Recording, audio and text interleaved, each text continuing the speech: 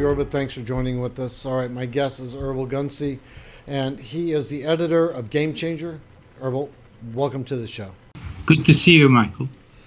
Okay, give us some background on yourself, and I want to get into your book, Game Changer, how it's relevant to American people today. Well, like you mentioned, I worked 15 years for 8 Turkish prime ministers based at the United Nations. So I got to know lots of leaders.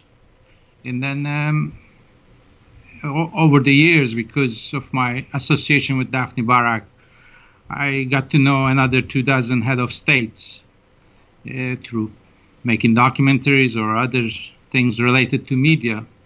So based on that, I became an insider to many people, many heads of states, in a sense.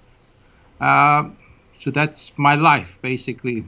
And then I ended up writing this Game Changer because I felt that I should write something for the American people, what I know, because there is no such information available in the literature in America.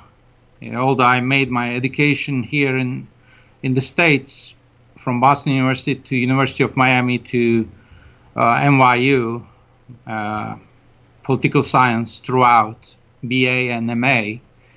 And but as you know, the faculty is mostly liberal. The books are liberal, and nothing that I wrote in this Game Changer exists in America.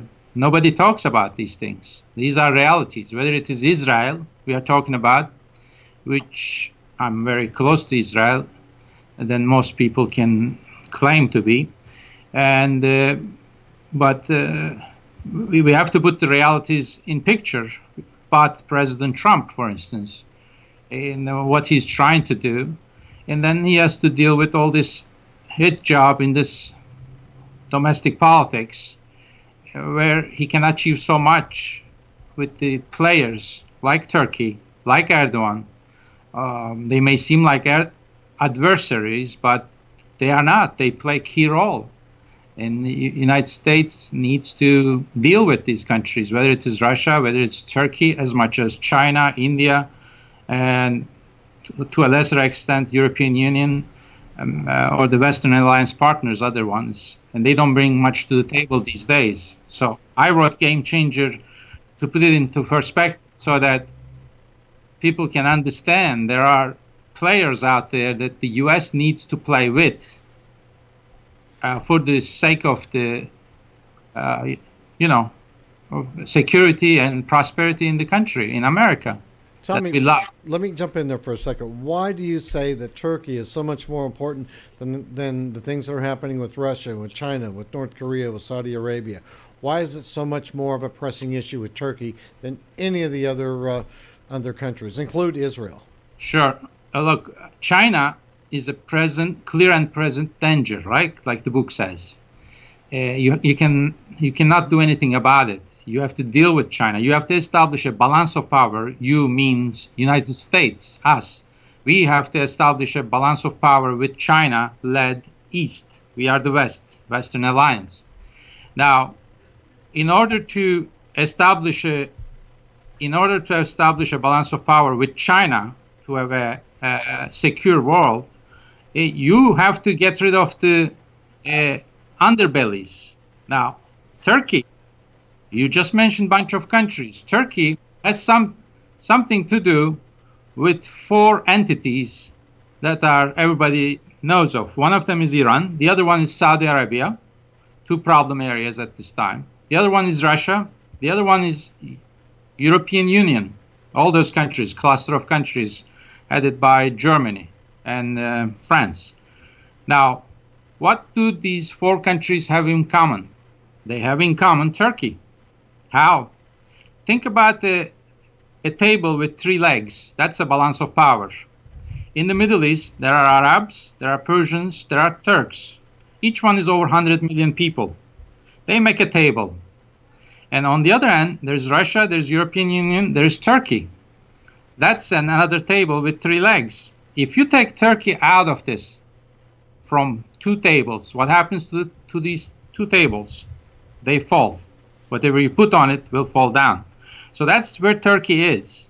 Turkey is part of a balance of power between Russia, East European Union, and it's also balance of power between Arabs, Persians, and Turks.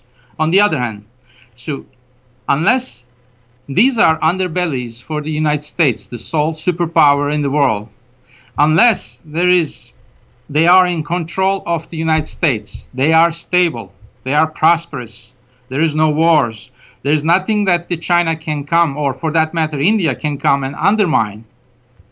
Well, in the international system, as you know, powerful countries manipulate the system as best as possible for their own interest. So China and India, let's not forget India either, it's a billion people country, they will come and take advantage of the problems that are in the Middle East. And if Turkey is not on board with the Western alliance led by the United States, what happens? Or if there is a problem in Iran, what happens? China comes in and plays. What did President Trump say when he decided to sell $100 billion armament to Saudi Arabia, of all things, when Khashoggi, brutal murder of Khashoggi took place? He said, hey, apart from everything else, I'm going to sell this $100 billion stuff. Otherwise, India or China is going to sell it. So the point is, China, India will always come and undermine these soft bellies, which is Middle East and Europe, both of them. And Turkey is the only country in a position with economic military power, as well as other elements like religious element or historical elements, is the one who can stabilize this thing for the sake of the Western alliance. And Turkey is still in the Western alliance. So that's basically the importance of Turkey, because of its geostrategic position, because of its economy, by some British elements, it's projected to become the number 5 biggest economy in the world within 10 years. On the other hand, similar for the military element. And so from all these perspectives, Turkey is very important. Turkey is also important for the security of Israel. Now we can go into that. That's another whole topic we can talk about an hour about that. But I can give you an example if you like. Okay. Give us a brief one.